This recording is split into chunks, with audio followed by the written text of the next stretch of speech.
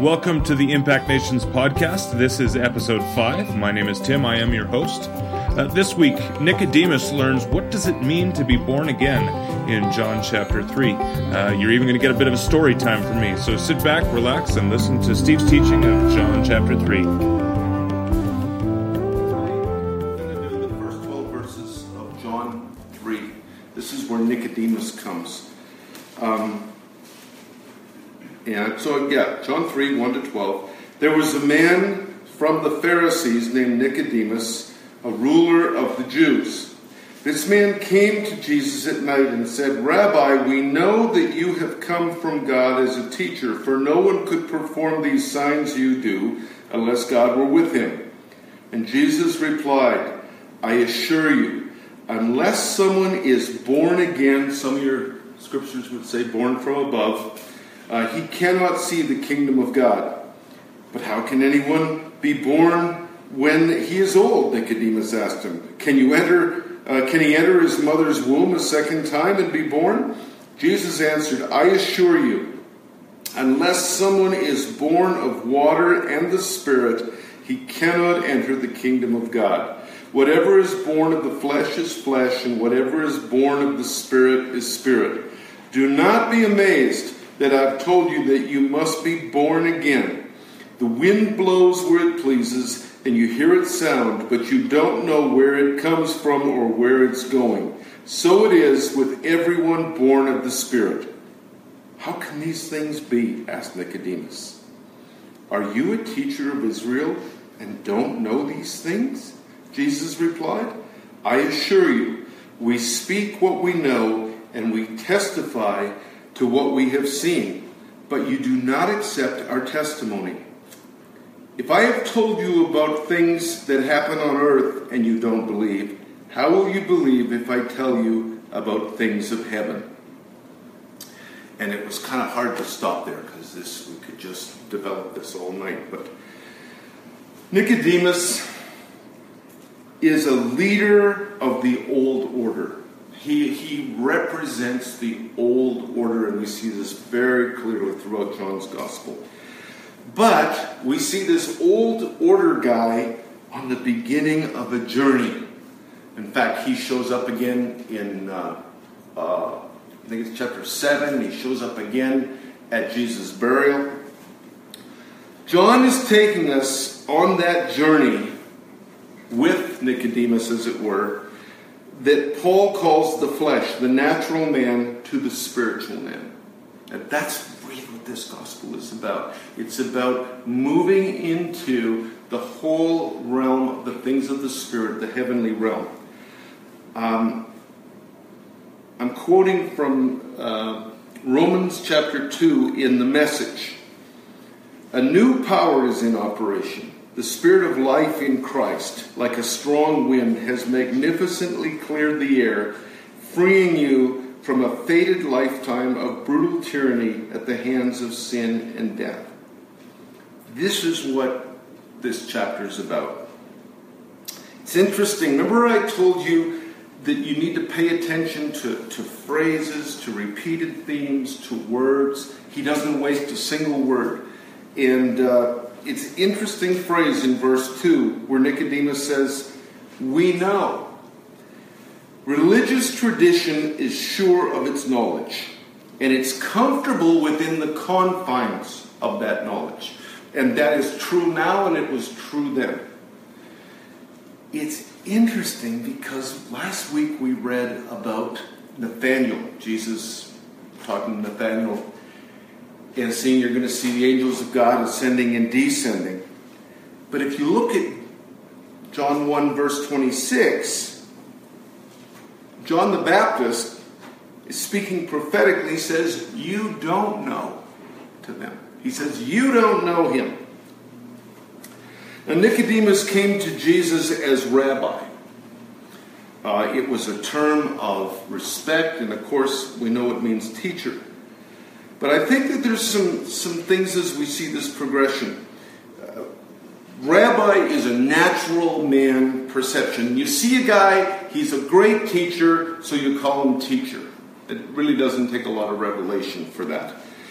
So we're seeing him representing again this natural man. A natural man wants confirmation of its assumptions. He's making assumptions. You must be from God, I'm assuming, because of what you do.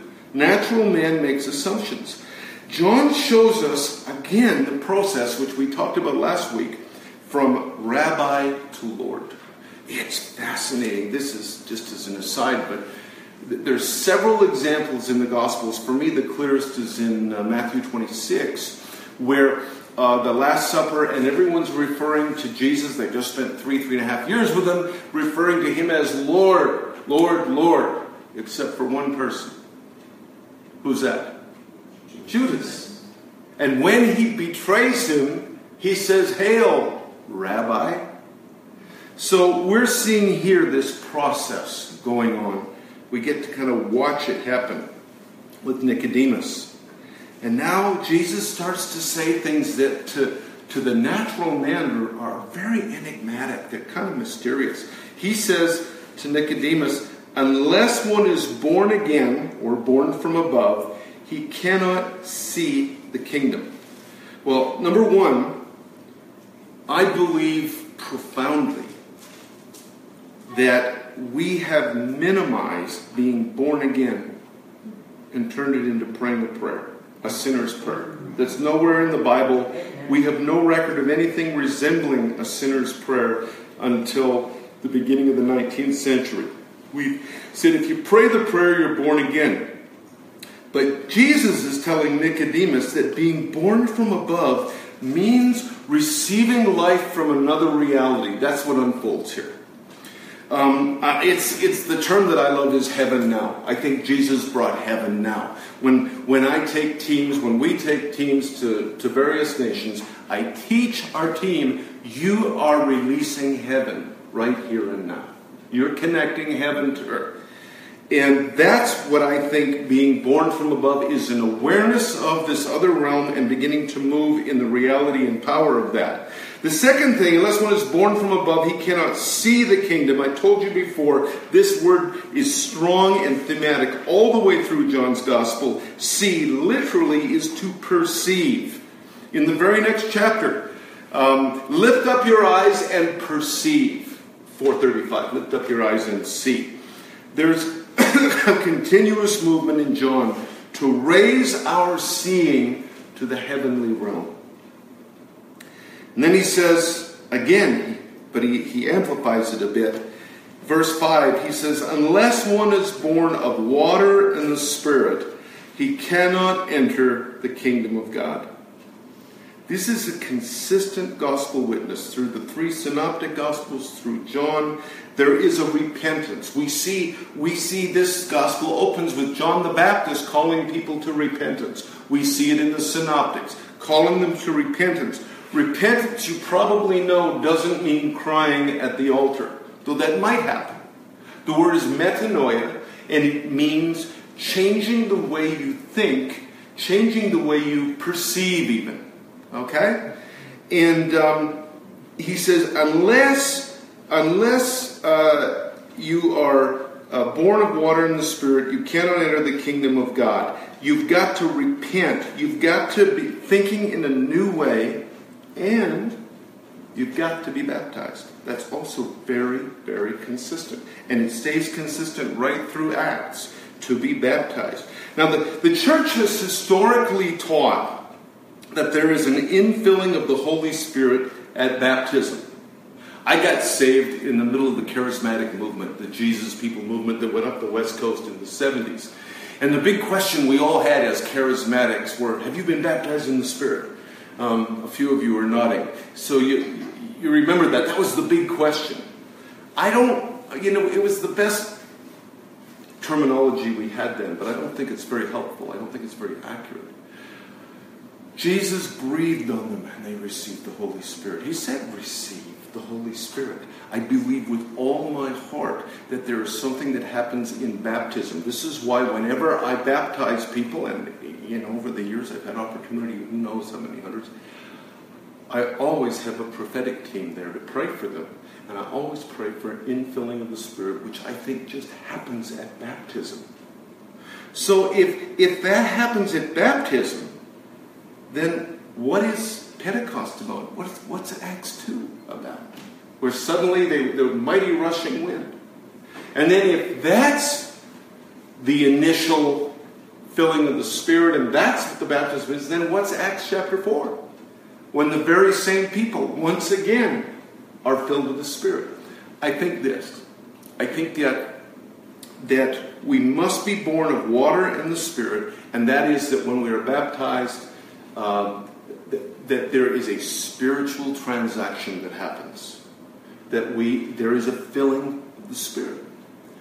I'll talk a little more about that later. But there also is these multiple infillings or encounters or overpowering or whatever term that you want. The two are not mutually exclusive. It's interesting that he re-emphasizes the need for the life of the Spirit. This is what it is to be born again. And then he says in verse 6, whatever is born of the flesh is flesh, whatever is born of the Spirit is spirit. And John sets up all kinds of contrasts through his gospel. You see it all the time. It's almost a dualism or a dialectic. There's this and there's this. And what are you going to choose? You must have this or you're going to have that. And so what is happening here is he's giving us this divide between the natural and the spiritual. Now, the flesh, John doesn't use that word to mean drinking and smoking and going to movies, or whatever our version is. What he's talking about is the universal human frailty and mortality. And he says either that's the realm, or whatever is spirit. And spirit is the Holy Spirit's divine power and life that is operating in this realm and breaking into this realm all the time. He gives us choices, John does. Jesus does, as John records it. So this was a major theme for Paul with the early church. I would say it's a major theme. If you start looking all the way through Paul's letters, oh, you foolish Galatians 3, you began in the Spirit, how'd you get into the flesh? The writer to Hebrews in Hebrews 12:22, 1 John, all the way through, we are a people of the Spirit. So this is what knowing is. Knowing isn't what Nicodemus says, factual knowing. We know the facts. Knowing is perceiving. It is this contrast between understanding and knowing the greater realm, or not. He says it's not both, it's one or the other. Today's episode is brought to you by The Journey, 35 Stories of Kingdom Encounters. If you haven't yet read this book, I would highly recommend it. In addition to being a great Bible teacher, Steve Stewart is a masterful storyteller. The Journey is a collection of short stories that Steve has gathered over decades of following Jesus into the darkness. You can't help but be encouraged as Steve shares his experiences with a God who is always on the move, rescuing lives and surprising us with his miraculous, extravagant love. In fact, if it's okay, I'd like to just read an excerpt from the book right now, just to give you a flavor of this type of stories that are in here. This is from chapter 8, entitled When God Broke In. When I'm on my own, I like the unexpected. I'm made for spontaneity, but I readily confess that when responsible for a group of people, I prefer to have a well-defined plan and to know what is happening. So as we headed 2 hours north from Manila, I was aware of a growing discomfort. We were headed to Pampanga, an area in the Philippines totally new to us, working with people whom we had not previously met. As our bus drove the last mile toward where we were about to set up our mobile medical clinic, the signs of serious poverty were obvious. This community was known for prostitution, drugs, and gambling, the kind of place that found its energy at night and, except for the children who seemed to be everywhere, slept during the day. With this in mind, I expected a slow start to the clinic. I was wrong. As we approached the site, we couldn't even get near the courtyard because of the press of people waiting impatiently. There was a problem. Contrary to our arrangements, nothing had been set up. After much shouting, jostling, and more than a little frustration, we finally cleared out the courtyard and were able to organize tables, chairs, assessment areas, and a pharmacy. An hour later, an already tired and rather jangled team was ready to see the first patient.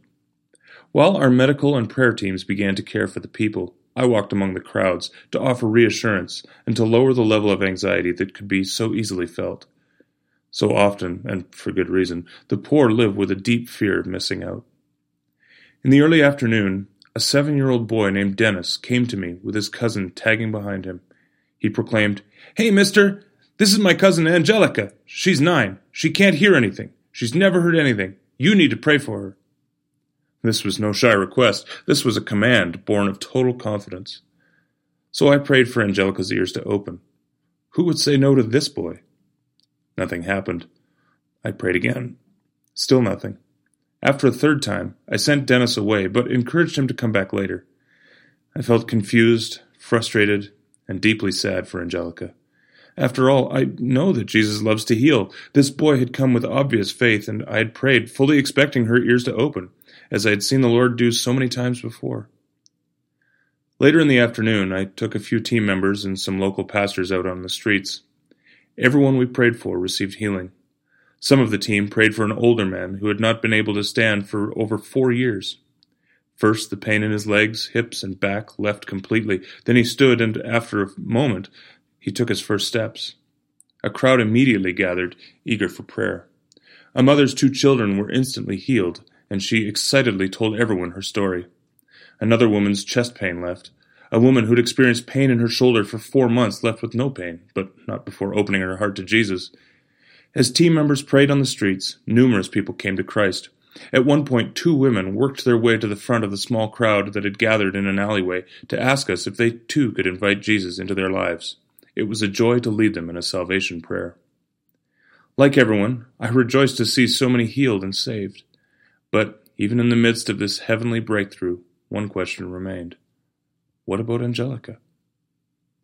Our team came back excited that evening, prepared to conduct an outdoor celebration on the street, with music, preaching, and praying for the sick. As we approached the site, it was clear that something was wrong. Where were the people? Where was the local worship band? Where was the sound system? As we stood waiting on the side of the road, children began to gather round us. Within a couple of minutes, there was a crowd of them, excitedly anticipating that something special was about to happen on their poor street. I confess that instead of feeling excitement, once again I was fighting frustration as I saw my plans to preach the gospel to the people of this community dissolve away. Some of our team, better able to appreciate the moment than I, began to dance and sing with the children. In the meantime, someone showed up with a microphone and speaker. By now there were about 100 very enthusiastic, happy children. And finally it dawned on me. God was wonderfully at work in this street. It just looked different than what I'd envisioned. I asked 2 of our team, Cha-Cha and Rebecca, who's a gifted puppeteer, to talk to the kids using the microphone. Before long, AJ, Rebecca's puppet friend who seemed more human by the moment, and Cha-Cha were telling the children about Jesus. Nearly all of the children raised their hands to receive him, with AJ leading the prayer. But the Lord had saved the best until last. As we began to pray for the children, Angelica's little cousin Dennis once again pulled her by the hand toward me. "Hey, mister, you pray for my cousin now?" Just as I was about to pray, I sensed the Lord directing me to ask Rebecca to come over, which she did, with AJ. As Rebecca prayed, suddenly Angelica's startled eyes opened wide. Something was happening. Angelica's head began to turn this way and that as she heard the sound of people speaking all around her. When Rebecca and I repeatedly spoke and snapped our fingers behind her head, Angelica heard every sound. A moment later, she spoke her first words. Now Angelica and Dennis were calling back and forth to each other, stepping further apart each time, laughing with unbridled joy. I will never forget that sight. If there were any dry eyes, I certainly didn't see them. Later, a very excited team drove home, thanking God for what he had done. More than just a miracle of healing, a little girl's entire life had just been transformed in a moment. Among my experiences of miraculous healing all over the world, perhaps none has stayed with me more than what the Lord did that night. The love and devotion of that little boy for his cousin and his unrelenting quest for her to receive healing continues to teach me not to quit and to choose to live with the expectation that God is about to break in at any moment. So that's just one of the stories. There's 35 of them in the journey. Just a fantastic little 5-minute read to bring encouragement to your day and remind you of the activity of heaven that's happening all over the world. I strongly encourage you to grab that. You can go to impactnations.org and click on the shop button or visit Amazon. You can find it there too. And now let's return to Steve's teaching on John chapter 3. Wind blows where it pleases, and you hear its sound, but you don't know where it comes from or where it's going. So it is with everyone. Say everyone. Born of the Spirit. Isn't that interesting? We live as if that's an option. We live, well, I can become that kind of if I want to, but I don't have to. He's saying everyone born of the Spirit. And he uses this image, and it's really a kind of a fun image, really, pneuma, because it's the very same word that means wind and means spirit. And actually, pneuma, this is the only place in the Gospels where pneuma is translated wind, which is just an aside. That was a freebie. And so they're using a play on words. And secondly, he's saying, so it is everyone who is born of the Spirit. So he's coming, John's saying it again and again and again. You've got to be born of the heavenly realm. You've got to be born from above, born of the Spirit. And it means being led by God, the Holy Spirit, into new ways of seeing. And if we truly see in new ways, we will live in new ways. New ways of understanding who He is. The Pharisees, we tend to see them as the cowboys with the black hats. Those are the bad guys. They weren't the bad guys. They were people who were living as devoutly as they knew. But they were living based on there's knowledge, there's the law. And if we live by the law, then we understand God. And so Jesus, of course, totally messed them up. And so, excuse me. Being led by the Holy Spirit is being led into whole new understandings of who He is. I've been walking with the Lord 41 years. And personally speaking, I've had a few conversations with Rosalie and a few others. Who He is has gotten bigger in the last 3 or 4 years than in the previous, whatever the math is, 37 years. And it is not about learning more and more facts. It is being willing to let the Spirit begin to break down some walls, because I'm sure you've got them too. I've got walls, ways of seeing, like Nicodemus. We know that. And yet, John chapter 1 says, you don't know. So this means if we're going to follow the wind of the Spirit, if we're going to step into new ways of understanding who He is, it means dying to our need to be in control. And frankly, dying to our need to prove ourselves. I don't know about you, I always fight the needing to prove myself, legitimize myself. But if we're moving with the Spirit, it's a very different proposal. And a practical challenge here is Jesus inviting us to a life of beginning to trust our hearing. Trust that we can hear the wind. You hear the sound of the wind, He says, but you don't know where it's coming from or where it's going. But He never said you don't even hear the wind. He says you do hear it. You hear it. But you can't contain it. You can't say, this is what I know. This is how it works. I love John 10:27, my sheep hear my voice. That's a wonderful, wonderful promise. So what He's calling us into is a life of spiritual dependency, a life of intuition, instead of a life of certainty. And it means risk. And I would say it means an insecurity and a vulnerability in our walk. In the life of the Spirit, we need each other. We need community to help us discern. To help us discern. You guys know that the vast majority, probably 85% of the time in Paul's letters you read you, it's plural. It's yous guys. That as John Wesley said, there's nothing so unchristian as a solitary Christian. It's because of the life of the Spirit. It's because we need to discern together. We need one another. And the fourth thing I see in this passage is as we look at the Gospels and we look at Acts, begin to look at what the wind of the Spirit blowing looks like. Because it'll take you to a different country than you thought you were going to, or a different city than you thought you were going to, or it is letting Him direct us. But I find a great comfort. He says, you hear the sound of the pneuma, the wind, the Spirit. Okay? So, we'll go on to verse 11. And this is fascinating because of John's prologue. In the beginning was the Word, and the Word was with God, and the Word was God. Right? That whole Trinitarian framework for John's Gospel.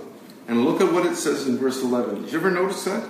We speak of what we know and testify of what we have seen, and you do not receive our witness. This is again John presenting us a Trinitarian gospel. Father, Son, and Holy Spirit, they're inseparable, and I think we need this revelation of the triune God. If anybody is at all interested, I just finished writing a series of 8 articles on the mystery of Christ. It's on our website and it's on Facebook, and 2 of the last 3 are all about having a Trinitarian understanding of God and of Christ. Okay? That's an aside. So now the last verse, he says, if I have told you earthly things and you do not believe, how will you believe if I tell you heavenly things? This verse has been just rolling around in me and alive in me for months and months and months. He's saying, up till now, all I've done is tell you how life works here on earth in the kingdom. I want you to understand heavenly things. According to the church fathers in the first 5 centuries of the church, the heavenly things referred to the mysteries of the eternal Son, referred to the communion among the Godhead, the Son's eternal existence before time began, God's eternal plan for His creation. And another night we can talk about why I don't think Jesus coming to earth was plan B. It wasn't a rescue mission. If you want to make notes, I won't take the time now, but you can read John's prologue, verses 1 to 3, Hebrews 1, 2, and 3. He is the exact expression of the Father. And Colossians 1, 16 and 17. So to wrap this up, like Nicodemus, Jesus calls us to move from the natural to the spiritual. He calls us to lift up our eyes, to ask the Son to reveal heavenly things. I want to encourage you to do that. Ask Him to reveal heavenly things. I'm convinced that a revelation of the true nature of the Son and of the Trinity will transform our lives and will empower our witness like nothing else. So, there's the end of a quick run through. It's hard to go this quick, isn't it?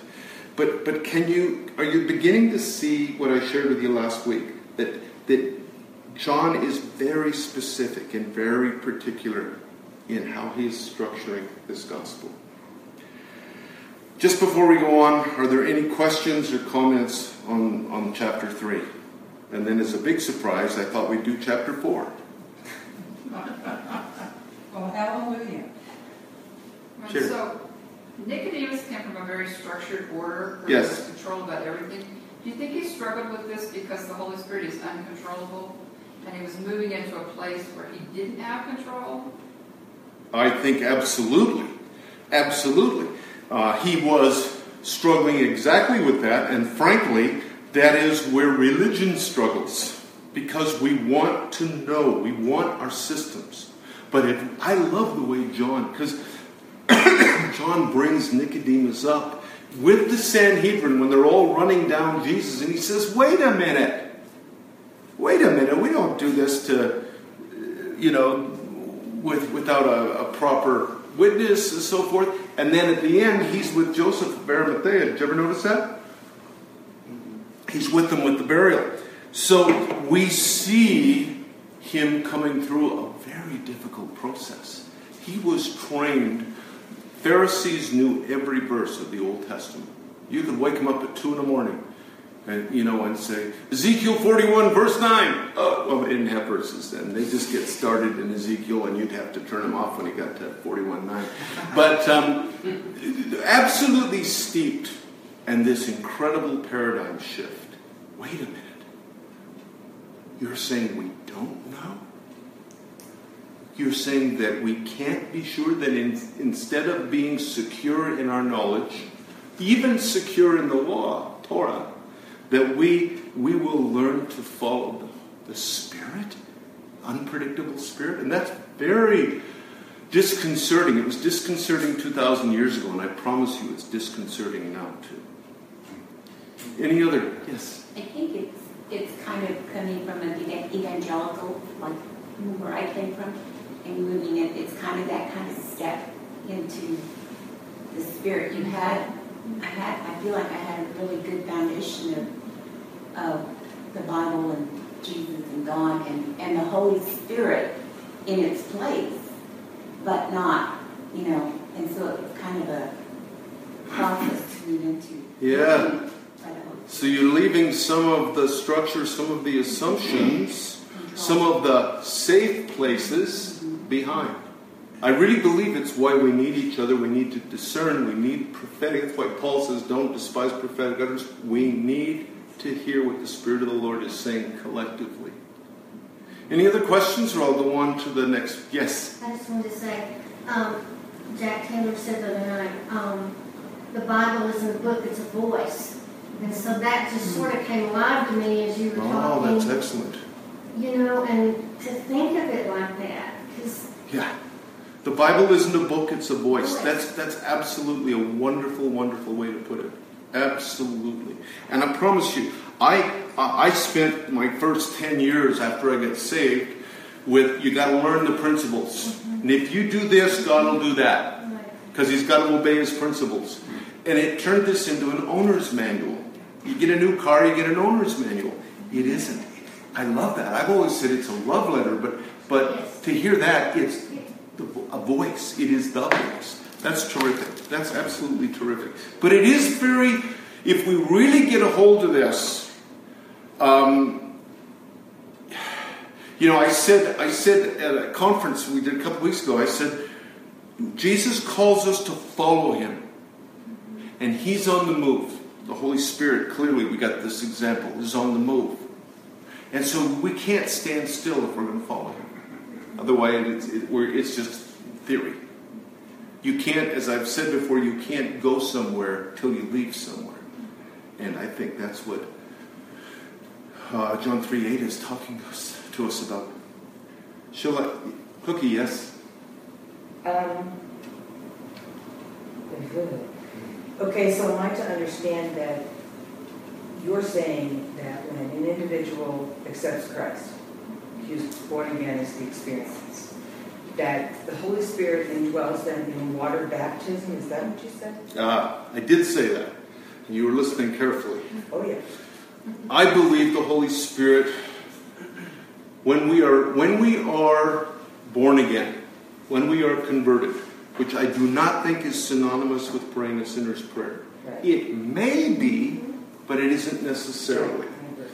And I believe absolutely the Spirit comes. But I also believe with all my heart that there is a,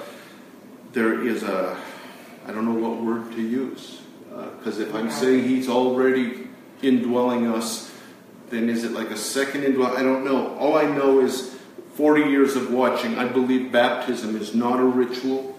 Just like I don't think the Lord's Supper is a ritual. There's an exchange. There's a transaction with the Holy Spirit that happens at that time. But I'm glad you clarified that, because yes, I think when you're born again, the Spirit comes. But I believe also there's this infilling at baptism, and that's why again and again and again in all 4 Gospels and into Acts, you've got to repent, you've got to believe, you've got to be baptized. Exactly. And it's really, really important. And I think that we tend to put it off a little bit. Personally, I believe that baptism should happen as soon as you receive Christ. I think we have lots of examples in the book of Acts. And church history, for the first 100 years, it was always that way. And then they began to delay it. So, yes, sir. Sorry, just to kind of continue on in the baptism vein, I know that we do a lot of baptism of children, and then people say that, oh, well, if you're baptized as a child, that means that you're a Christian. But it's kind of like that trifecta of repent, believe, and be baptized. One doesn't come for, you don't do just baptism and say, okay, now you're a Christian. No. I don't think... Hector just asked, for the sake of the video, what about child baptism? And if we're baptized as a child, does that mean we're automatically Christian? And even that term is interesting. If you're saying, does that automatically mean we're born again? I would say no. If we are, it's like a dedication that goes back to the temple, right? The dedication Is he talking to the about temple. babies or children? Are you talking about children or babies? Children, yeah, pre-believers. Yeah, pre-believers. I don't actually get very bent out of shape over that one. But I personally believe and recommend that when people make a decision for Christ, when that shift happens inside them, get baptized. Thanks for joining us. I don't know about you, but that's left me wanting even more about baptism and such. Be sure to tune in a few episodes from now. We'll do a question and answer period, because I've got lots of questions about this baptism and baptism of the Holy Spirit. I'm sure you do too. If you do have questions, you can email them to podcast@impactnations.com. In the meantime, be sure to visit impactnations.org to learn more about how the kingdom of God is transforming lives around the world. Hey, thanks so much for joining us. We'll talk to you again next week.